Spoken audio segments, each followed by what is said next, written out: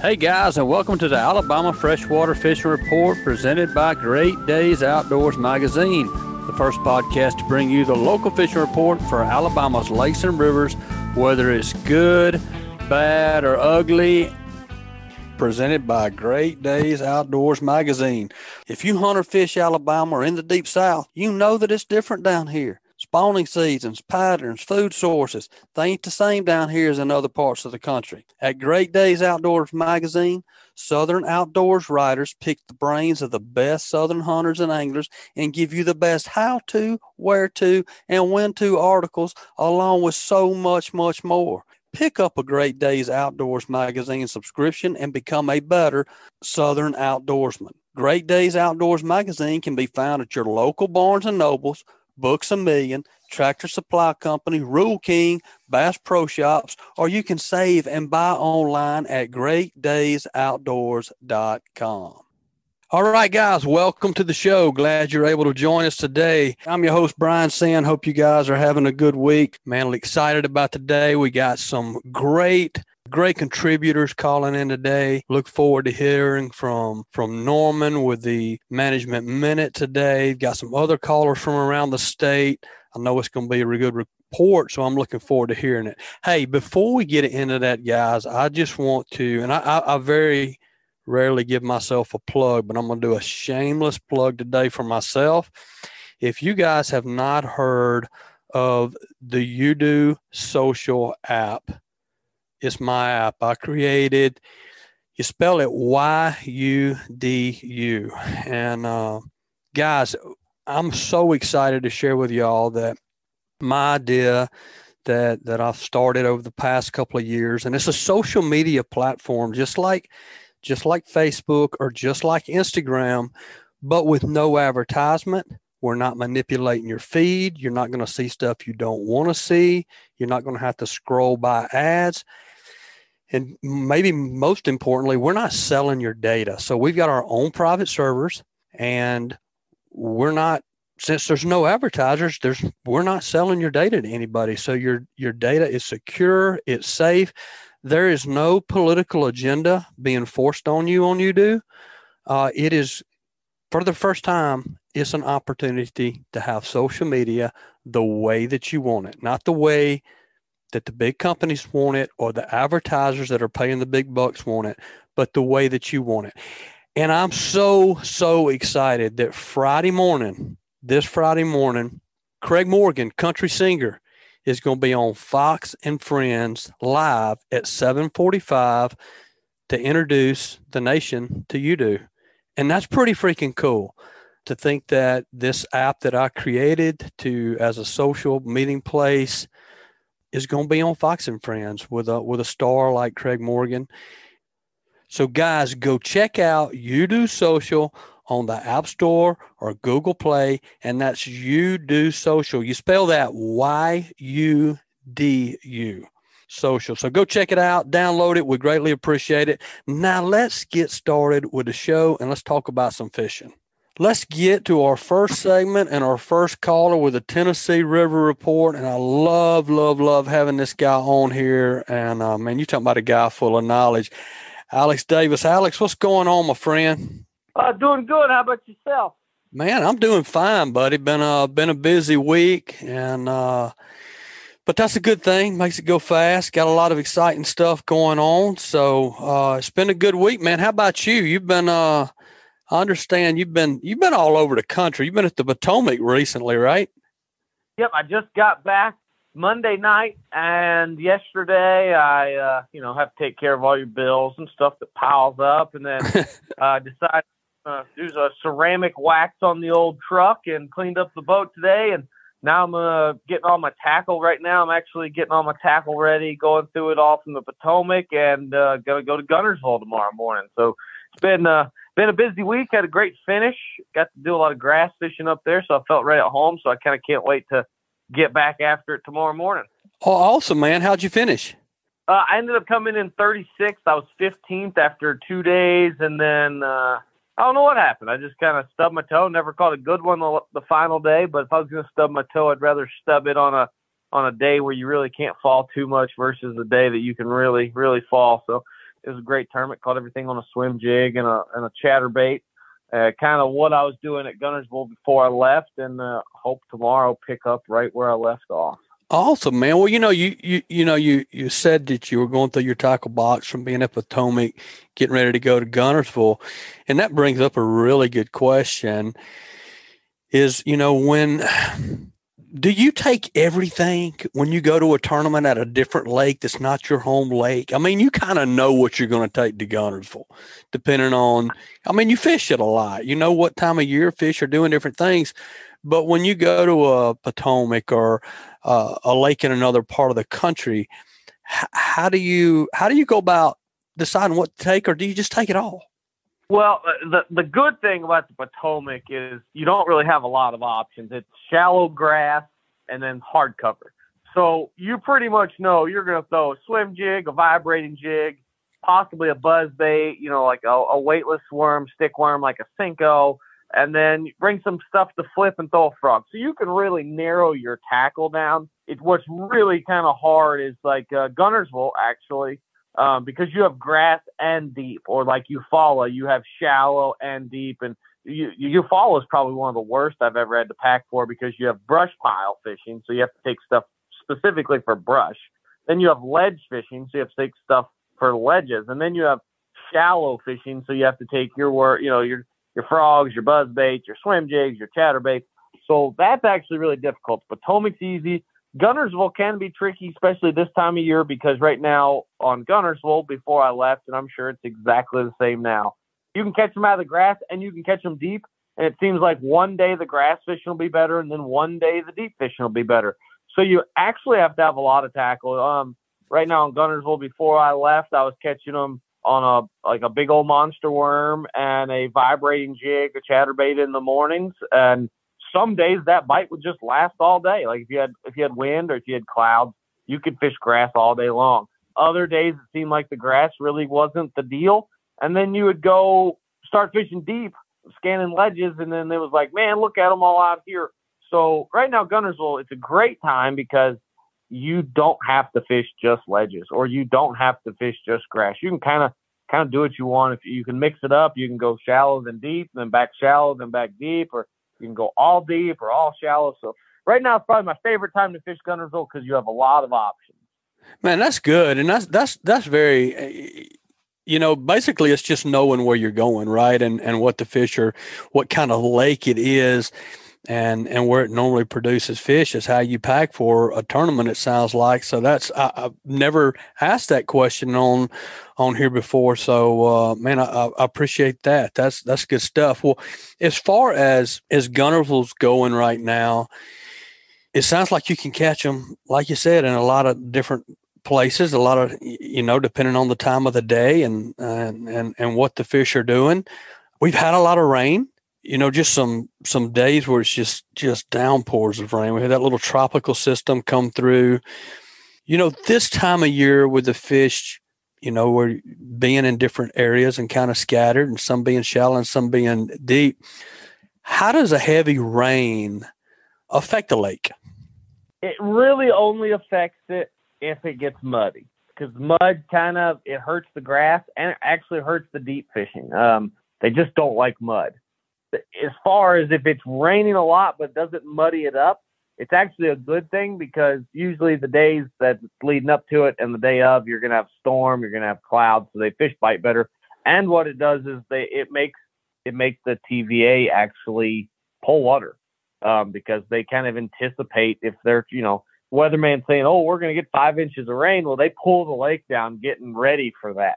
Well, when they do that, the days leading up to that, they pull a lot of current, and it makes those fish just really, really turn on. So that's actually good. You just don't want like an excessive amount of rain in a short period of time where it just like floods and it just makes everything muddy. That's what you don't want. Right. It just darkens the water up, muddies it up, and it makes it difficult.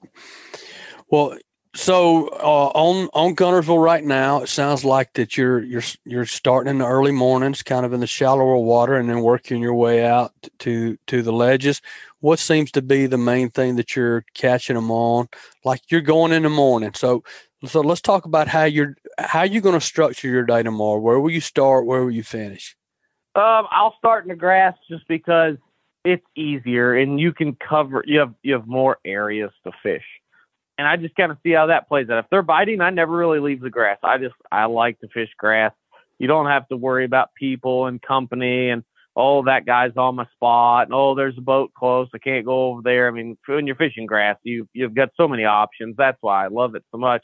But if that doesn't work, then I will start idling and, looking at the ledge stuff. And the problem, I guess you could say good or bad, the problem with the ledges is everyone's doing it now, so the fish are a whole lot smarter.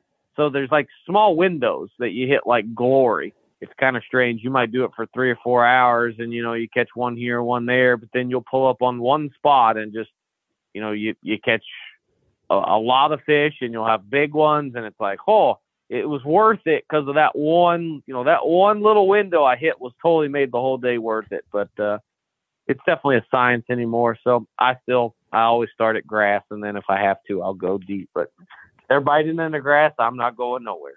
Good. I hear you, man. I'd rather stay on that grass myself as well. It's just a fun way to fish.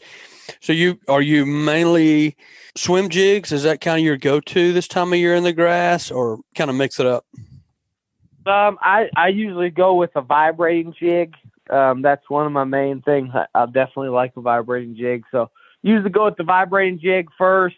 And then I'll go with like a old monster worm, slow down in areas like, especially if you've got some bites on a vibrating jig, I just slow down and throw a worm around those areas. If the floating eelgrass isn't just god awful like it has been lately, throw top water. I really like throwing a spook, something like that. But sometimes that floating eelgrass is just, it makes you want to tear what little bit of hair I have, tear it out. So it really just depends. I'd rather be able to fish fast and cover a lot of water, but if they don't seem like they're biting or getting the bait, I do slow down. So just I let the fish tell me what to do. Try not to have a plan. For people, listeners that may not know, when we're talking about jigs and you're talking about a vibrating jig or a swim jig, what's the difference in the two? What's the identifying features of that? Swim jig is going to be more weedless. It usually has a bullet head. That's just the way it's designed, the bullet head. It comes through grass really, really easily, but it's more of like a kind of a finessey presentation. It doesn't really have any flash because it's just virtually a skirt and then some kind of a trailer. I usually throw a swim bait style trailer on it. So it's more natural. I'd like the water to be clear. It's kind of finessey. Vibrating jig, you have a blade in front of a jig. It puts out a lot of vibration. You can have, as far as the blade goes, you can have one in black, green pumpkin, gold, silver. So it has flash. It has vibration. The trailer, I usually use like a crawl style trailer. It's got flappies. So that puts out even more vibration. So virtually, if I think the fish are in a feeding mood, I usually go with the chatterbait. If I think the fish are kind of in a lethargic, not really wanting to bite, that's when I go with the swim jig. I got you. Yeah, that makes total sense. And is there a particular color that seems to be better for you this time of the year, or is it more about the presentation? To me, if you got cloudy or muddy water, I use a black and blue. If it is kind of clean water, I use either a green pumpkin or a natural, like a white. And that's all dependent. If they're eating shad, I throw something white, natural, shaddy looking. If I feel like they're eating brim, I throw something green pumpkin. And if the water's murky or dark or it's cloudy outside, I throw black and blue. I try to keep it as simple as possible because if you don't, you'll have 74 colors of swim jigs in your boat. And you'll be always thinking, I just think they're not biting this color, when it's probably they might not biting a swim jig. It's not really the color. It's probably just they're not biting a swim jig. So I try to keep it simple. Yeah. Now, and when we're talking about jigs, the third kind of jig there I think of is more like a flipping situation. Do you do much flipping on Guntersville? Is it the type of grass that you want to do that in? Right now the grass is still growing. Flipping, I usually don't start doing that until more like late July, August. I just wait for the grass to get up. So right now I'm just virtually just swimming it through. It's not to the surface yet. It's still probably a few feet under the surface. So I'm just getting a vibrating jig and a swim jig and just kind of swimming it through the thicker patches or along the edges right. of it. Is there when you're using a swim jig or a vibrating jig, do you try to keep that more toward the top of the grass, middle of the grass, bottom of the grass? Does one seem to perform better than the other as far as where in the grass you're fishing it? Not really. You're just wanting to fish it right on the top of the grass. That's the main thing. You're always wanting to kind of stay in contact with it, but just stay above it. Each are very easy to do that with. They stay down. They don't try to ride high. I usually throw a 1/2 ounce. So it gets down there and it stays down there. So really it's just the matter of the fish and right. what kind of mood he's in. If he's in a feeding mood, like I said, lean more towards the chatterbait. If he's kind of in a not so much a feed mood, but will kind of still chase something, that's when I go with the swim jig. Do you mainly like a chatterbait? Are you kind of, is it more of a steady retrieve for you, or are you like changing your speed up, like dropping it and picking it up? Or do you just like to keep it right on that surface, right touching the grass, right on top, and just more of a steady retrieve? I usually just do a steady retrieve and just keep it ticking the grass. I'm always steady with it, and my speed of it's just however fast I have to reel it to tick the grass. If I got to slow it down to tick the grass, I'll slow it down. If I got to speed it up to tick it, I speed it up. So it really just depends on. It's a science. I can talk this about 3 hours, but if the water comes up a foot, that's pretty drastic on, chatterbait on your speed to try to keep it where you want as far as your weight goes. If you got wind outside and, the wind's carrying your line, that kind of changes how fast you have to reel it. If the wind's coming from behind you and it's making you drift faster, you'll have to reel it quicker. So main thing, you just want to tick the grass with it. So whatever weather current you're dealt with, just remember, tick the grass. So you'll have to change up your speed from day to day. Just make sure you're hitting the grass at all times. That's good stuff, man. We could literally probably do a whole segment on that, and we may do that at some time. But man, great report. I appreciate it. It sounds like things are good on Guntersville right now. Got a lot of options of where to catch the fish. If somebody's going to come fishing this weekend, the next couple of days, what's your tip of the week? Tip of the week, it's like my tip every time. Slow down. Don't run all over Guntersville. The more you're running, the less you're catching. Just take a boat ramp, pick an area of the lake, and just fish that area. You'll catch more fish by just slowing down and really kind of learning an area instead of trying to run from one end to the other. I love it, Alex. Well, if somebody wants to come really learn how to do this and catch some fish and learn the lake, learn some of these techniques that you use, what is the best way for them to contact you? Best way to contact me is through you can send me a message on Instagram or Facebook, Alex Davis Fishing. You can call me or text me 256-298-1178. You can get on my website, spinnerbaitkid.com. It has all my information, my email address, my phone number, so you can email me, call me, text me, hit me up through social media. I'm pretty much everywhere. You always got my phone with me, so hit me up for a guide trip. Let's go catch some fish. Absolutely. Guys, give Alex a call. Alex, man, we appreciate it, buddy. Thank you for being on, and we look forward to talking to you again very soon, my friend. Thank you, sir. All right, man. Talk to you next time. Guys, let's take a quick break and hear from one of this week's sponsors. This week's Alabama Freshwater Fishing Report was brought to you by SunSouth. From outdoors equipment, parts, service, accessories, SunSouth has you covered. Own the best for less. Visit SunSouth or sunsouth.com for quality John Deere equipment. SunSouth, for those that do. All right, greatly appreciate Alex being on here. And guys, let's move on to segment number 2. It's always a segment I look forward to, our Management Minute for this month with Norman Latona with Southeastern Pond Management. Norman, how's it going, my friend? Oh, man, doing great, Brian. How are you guys? We're doing good, man. We're hanging in there and enjoying some actual mild weather compared to what we usually have this time of year. So I'm sure it won't last long, but we're going to enjoy it while we can. Isn't that the truth? I'm saying I'm right there with you. Yeah. Well, I appreciate you jumping on today, man. Like I said, I always look forward to this segment because we learn so much and it's so educational.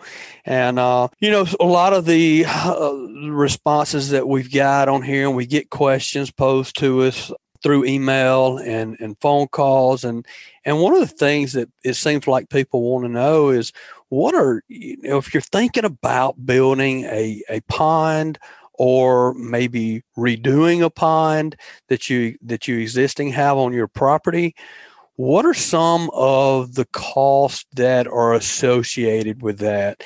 And let's just we can start where we want to on it, but let's just start with stocking. I mean, if we're going to be stocking a pond, let's just say it's a new pond, what are some of the things that an owner needs to be thinking about and planning for? Yeah, well, that's a great subject, and obviously we get lots of calls about stocking fish. That's the fun part of it, and folks are always interested in doing that part of it. And I tell folks, Brian, stocking fish is so important, especially nowadays with really what's available out there and all that we know about genetics and improved genetics and stocking ratios, meaning, predator to prey that yield really super high production. I think we've talked about in previous shows. We see, rather commonly now 2 and 3 pounds of a year of bass growth, particularly that first couple of 3 years. And, but none of those things happen by accident. So I would say this, at the beginning, stocking a new pond, particularly if you have high goals, in terms of trophy production, et cetera, that's not an area where you want to scrimp and cut corners. That said, there are a lot of options, and there's a lot of variability in cost. There's a lot of options when it comes to the genetics, for example. There's some really cool stuff that's available now commercially and kind of cutting edge, some of this pedigree breeding stuff where, you're stocking the cream of the crop, the best of the best genetically. And obviously those individuals, those fish, those fingerlings, whatever size you're stocking, are more costly than a more, field run or what we typically used in the past in the form of a fingerling. So, and likewise, stocking density can play a role. I mean, obviously, if you stock twice as many fish, your cost is twice as high. So again, it's not, we tend to, or we attempt to tailor a stocking program, whether that's stocking density, the time of the year that we put the fish in, the species diversity, the size of the fish that we stock, the genetics. We try to tailor that to the individual objectives, those objectives that are laid out by the pond owner, and those vary greatly. So, in terms of cost, it's kind of all over the board. But suffice to say, we have lots of good options, and we spend a lot of time carefully discussing those options, the cost and benefits associated with them with our customers. That's kind of what we do. Yeah, and it's really cool what's out there right now because you can really tailor-make that, make it your pond what you want it to. Traditionally or in the past, you were a little more limited, but now you've got the, you can go Florida strand. Then what's is it the A? What's it called, Norman? The F1. The F1. The integrate. Yep. And the F1 is a combination of Florida and I may be saying that. What is that? Yeah. Okay. Mm-hmm. Yeah. It's basically it is a Florida and Northern crossed. So the theory being you're getting you're creating what we refer to as genetic diversity. You're getting the positive genetic traits associated with a northern bass, say, aggressiveness, catchability, and you're crossing that with the best of the Florida genetics, which is top end growth, maybe growth rate, longevity in terms of how many years the fish will live. And for many years, that's really been kind of the direction that genetics has been going as it relates to bass, for bass fingerlings and bass for stocking. And here in the last couple of years, and we have a fantastic relationship with a group down in South Georgia called Red Hills Fishery, and they are doing something altogether different that is in the early stages, in year 2, really is yielding some pretty exciting results. And they're actually taking those selective genetics to another level, and they're pedigree breeding fish, kind of like the way, they do with racehorses, or, even certain, Labrador retrievers or cattle, or right. So no one has yet done that with largemouth bass. There's actually been done a little bit in the salmon industry, the commercial aquaculture salmon industry to increase yields. And so the science behind it is very solid. It's just it takes a lot of time. It's tedious. It's very expensive because you literally have to track and tag and track thousands and thousands and thousands of offspring and record results and make decisions based on that. But so the idea is that after several generations, they'll be able to pull off or to pull out the genetically superior, the best of the best of the best. Right. And, it may take a couple more generations, a couple more years, but I think what we're going to end up with is something truly remarkable. So you're seeing, because you're actively involved in this program, from what I understand. You have talked about, and so you're seeing some of these results early on. Yeah, and again, the science is solid. It's just a matter of kind of proving to the world that we can do what we know we can do, but we still have to prove it, still have to show it. And so that's kind of what we're in the middle of right now. 20 years ago or more, we used to say, a pound a year is acceptable. That was kind of the standard for bass production, and you'd obviously have some fish that would outperform that, and you'd have some that would underperform, but that was kind of the standard. If we got fish that are a year old up to about a pound, we thought that was okay, pretty good. Yeah. And through improved genetics, through manipulating stocking densities, which is a factor too.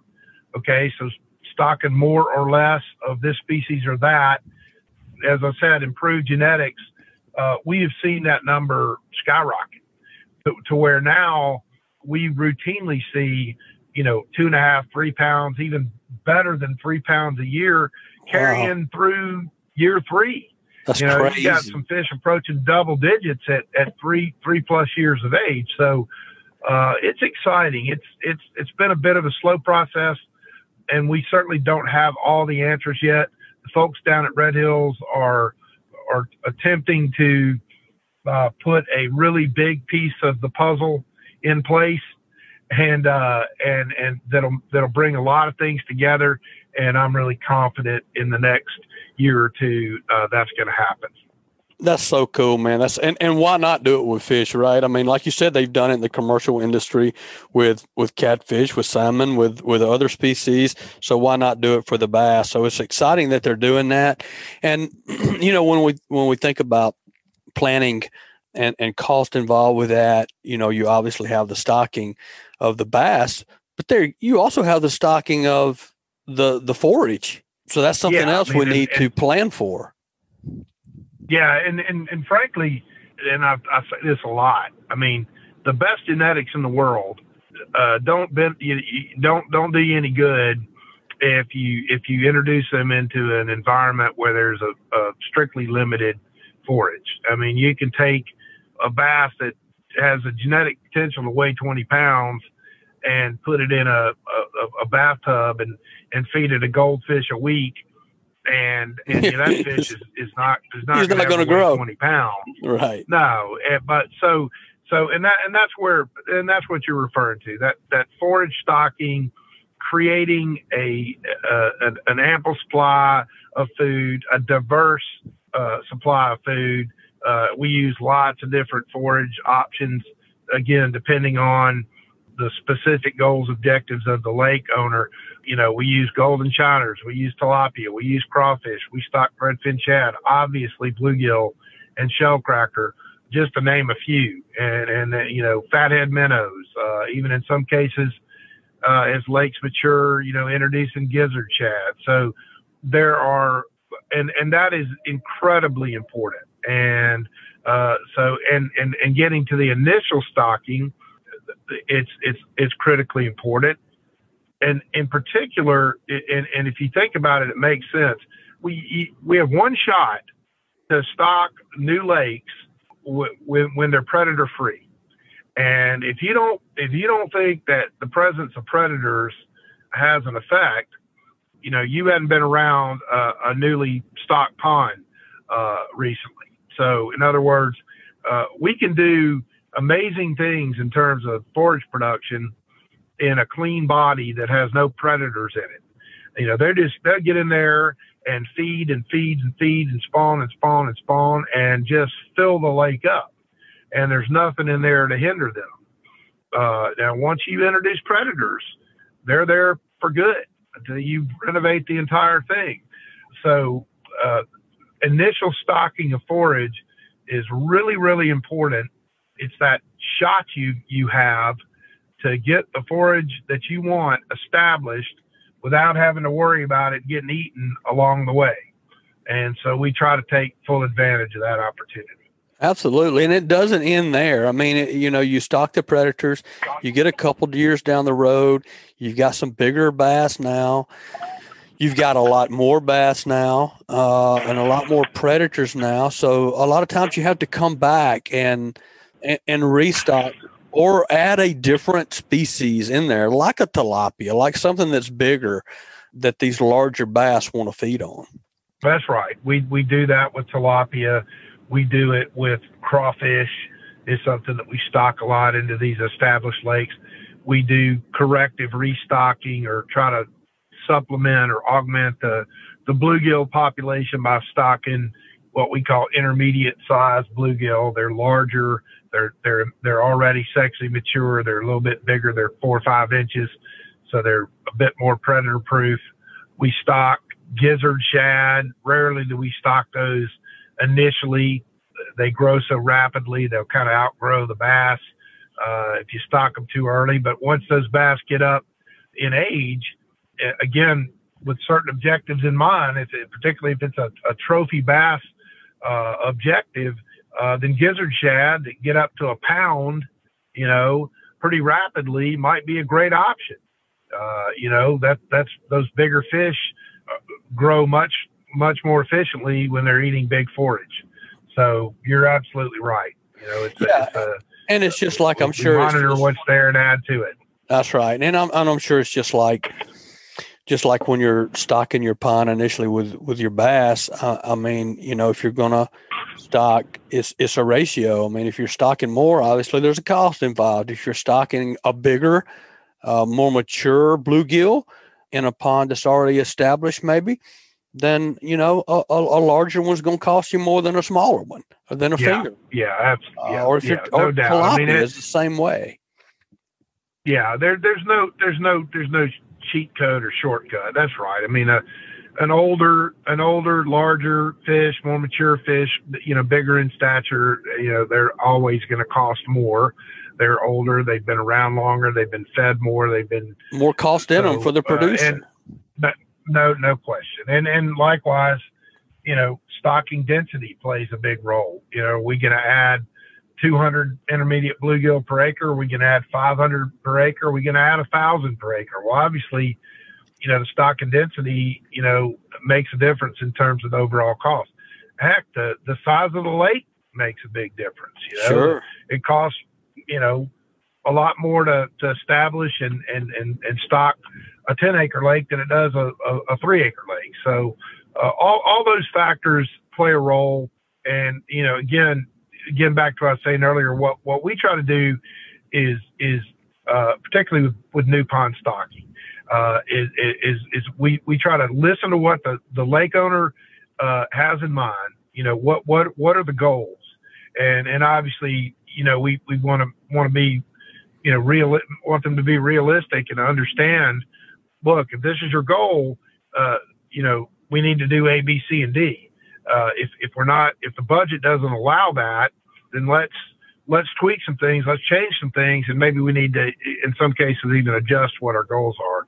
And I, not patting ourselves on the back, but we've been doing it a long time, and I think we do a pretty good job of sorting through all the variables, all the options, and tailoring something to meet the goals and the budget of the client that we're dealing with. Absolutely. And that's the takeaway from this whole segment, I think, is no matter whatever your objective is, Norman and Southeastern Pond Management, they can sit down with you as a pond owner, discuss what your end goal is, what your objective is, and they can come up with a management plan that's right for you. And that's the main thing. And what you offer, because y'all understand that you do it for a living. If a pond owner, depending what his goal is, then you know what he needs to do to get there to achieve that goal. And that's the takeaway from this whole segment, I think. And Norman, if somebody is listening, they want to reach out to you to discuss their pond management, whether it's a new pond or established pond, and get some more information, what's the best way for them to get in touch with you? They can ring my cell phone. I've got it with me near about all the time. That number is 205-288-1371, or they can always visit our website and contact us that way at sepond.com. That sounds good. Well, guys, give Norman a call. Norman, we appreciate you being on here. Great segment, man. Very educational. Thank you for your time. And always, man, we look forward to talking to you again soon, brother. Okay, buddy. Thanks, Brian. Enjoyed it. Yes, sir. All right, guys, that's going to wrap up another great segment. Y'all take a minute to check out some of the businesses that keeps this show free for you. If you're fortunate enough to own a lake or a pond, then I know you want to get the most out of it as possible. We all want to manage and grow big deer on our place, so why not grow the biggest, most healthy fish possible as well? Give Norman a call at Southeastern Pond Management at 205-288-1371, or just look them up, southeasternpondmanagement.com, and these guys know what they're doing when it comes to managing ponds and lakes. So if that's what you need, reach out to them. All right, guys, let's jump straight into segment number 3, and we for the Eufaula West Point report. And I love this guy. I hadn't had him on in a while, so glad he's back with us. Clayton Batts, what's going on, my friend Clayton? Oh, not much. Just head home from a guide trip and getting ready to go out on a couple more. That's what I'm talking about. Well, man, if you just finishing up a guide trip, you ought to have a good report. I mean, on time, this is what they're doing right now report. Oh, yeah. They're moving out. It took them a little bit longer than what it usually does. That water temperature's finally got up to, 83, 82, 83 degrees. They're moving out to that 20, 25-foot stuff. There's a bunch of schools that are showing up daily right now, catching a bunch of numbers of fish with some good ones mixed in. But the majority of them have been just 2.5 pounders right now, but I'm looking for the big ones to start showing up on some of that little off the wall stuff. Sure. This is kind of the time of year you look forward to, isn't it? You know me, this is my favorite time when they get out there and they get in those schools and you spend a lot of time behind those lower edge grass. That's my favorite time of year. That's right. Yeah, and it does seem like, just from other reports, it seemed like they moved out a little bit later this year, but we've really had a pretty mild, a long spring compared to what we do most of the time, it seems like. But the water temperature's moving up. Is that what water temperature do you look for to where the fish usually generally start moving out to that 20-25 and start schooling up? 81 is normally my number, but this spring we've had it where it'll go to 81, and then the next week it might be back down to 70, 77, 78.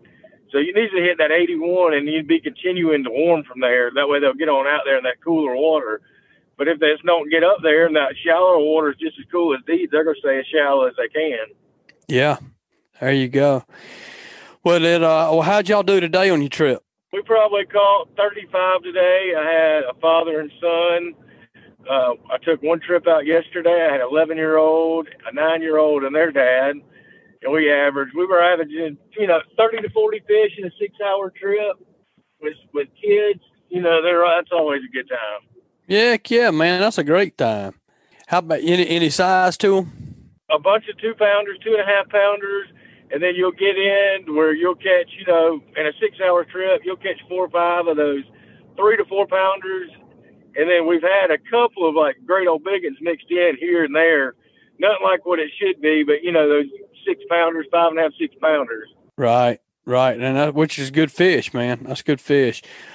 So how are you catching them right now? Or are you starting shallow and working out first thing in the morning? You going shallow? Are you going straight to the schooling fish?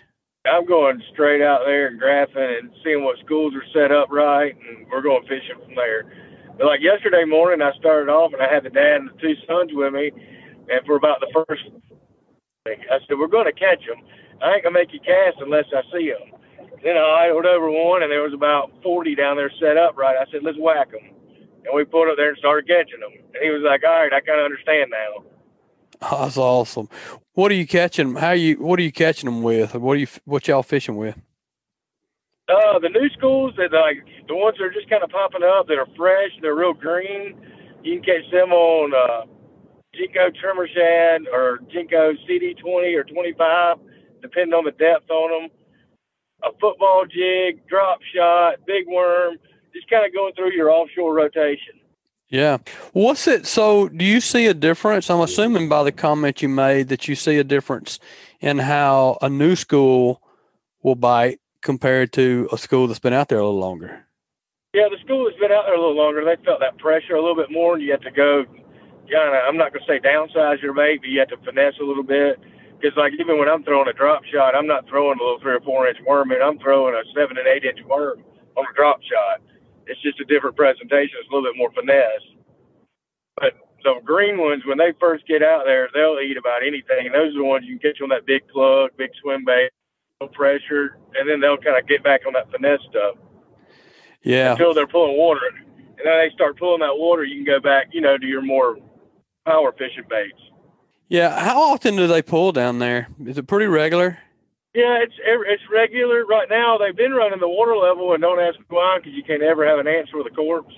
But it's been the lake is, in the upper 187s, and right now it's 189.5, and they were pulling water today, and it was setting up a bunch of fish where they get out of that timber, move up on those hard spots to feed. Good stuff, man. When you're fishing the ledges and offshore, does color seem to matter that much to you? Somewhat. When they first get out there, like a tropical shad works real good. That's a chartreuse and blueback. Then you'll kind of get into most of the time the summer, especially now, from now on, the water will start cleaning up and it'll get real clear depending on how much rain we get. You have to go into kind of more of those more natural, subtle colors. Yeah. Is there still a fish bite that is shallow right now, or the majority of the fish moving out? There's a bunch of fish shallow right now. Eufaula is fishing totally different this year than what I've seen in years past. They're staying up shallower longer. That has a lot to do with the current and that water temperature not warming up as fast. And I think the fish are changing just a little bit based on how many brush piles are up shallow, The grass is up there. They seem to be biting a little bit better up the river right now than down the lake. The fish actually look better up the river right now than they do on the lake. Man, so it sounded like you fallers kind of on right now. You can catch them shallow, and you can go out there and find those schools like you're doing and catch them either way. Yeah, it's just easier for me guiding, especially with kids and stuff like that, to be able to go offshore, fish those hard spots, schools and stuff like that, where people can go out there and catch them. Now, the shallow bite, I mean, you can go out there and catch them, but it's one of those deals where you're not going to get that many bites. Right. Yeah, and that's harder to do with a 10, 11, 12-year-old. It's just harder for them to make that presentation. Yeah, that's right. They just want to set the hook. That's right. And reel them in, which we all enjoy that. Well, good stuff, man. It sounds like that things are shaping up there. Like I said at the start of this, I know this is your favorite time of year, so that's awesome. But somebody's going to come fishing here in the next couple of days, man. What's your tip of the week? Just stay behind those grass if you want to fish offshore. I mean, I'd say if you want to fish offshore, or if you go plan on fishing 2 days, just leave those rods locked up in the rod locker and leave the key at home and spend time behind those lower-range grass and be able to find them. Because once you find them, you're pretty much going to catch them. Yeah, it's just a matter of finding them to start with, marking those spots, and then coming back and busting them. Yeah, that's a great tip. That's it, man. Well, Clayton, man, if somebody wants to come down there and get in the boat and catch some fish with you, or I know you offer a service as well where you teach people and train people on using their electronics. And, man, what a great service that is. What's the best way for them to reach out to you, buddy? Yeah, now, I mean, we got all the forward-facing sonar now with all the active target and all that stuff out now. And I've been teaching a bunch of people how to utilize that, fishing brush piles, schools, and timber, and just suspended fish, which that's just a new thing that everybody needs to learn how to know, because that's going to be the way for the future right there. If you're not using it and utilizing it, then you're going to be behind people that are using it. Yeah, no doubt about that. They can find me just LakeViewFallowFishingGuide.com. Same thing on Facebook, or either give me a call at 334-310-8338. That's good stuff, man. Clayton, we appreciate it, buddy, and look forward to talking to you again soon, man. Stay safe out there and keep catching them. I appreciate it. All right, buddy. Talk to you soon. All right, thank you. All right. Well, that's another awesome report. Y'all give Clayton a call. Man, he knows his electronics, and he knows how to catch fish on Eufaula. So if you're interested, give him a call. Hook up with him, and you'll be glad you did, and you'll learn a lot. That is another awesome report, and it was brought to you by B&M Pole Company is the leading manufacturer of crappie poles in the world today. Their product line has evolved to include top quality gear for anglers who fish for more than panfish, including their Sam Super Salt Series designed for shallow water fishing for trout and redfish. These rods will deliver everything you need to catch these inshore fish at a great price. The genuine Portuguese cork handle feels great in your hand, and the exposed blank touch system will add unbelievable sensitivity. Stainless guides are durable and flow smoothly. Check out their whole lineup at bnmpoles.com. All right, folks, that's going to wrap up the show for this week. If you're enjoying this podcast, please take a minute to subscribe, rate, and review wherever you listen to the podcast. If you'd like us to email it to you, we'll send you the podcast, and each and every week, just text the word fishing to 314-665-1767, and we will send you the show each and every week. That's it for the Alabama Freshwater Fishing Report. Stay safe out there, guys. Talk to you next week. This week's Alabama Freshwater Fishing Report was brought to you by Sun South. If your to-do list requires work on the land, come see us at Sun South. We listen to your needs so you get the right equipment and the right implements at a price you can afford.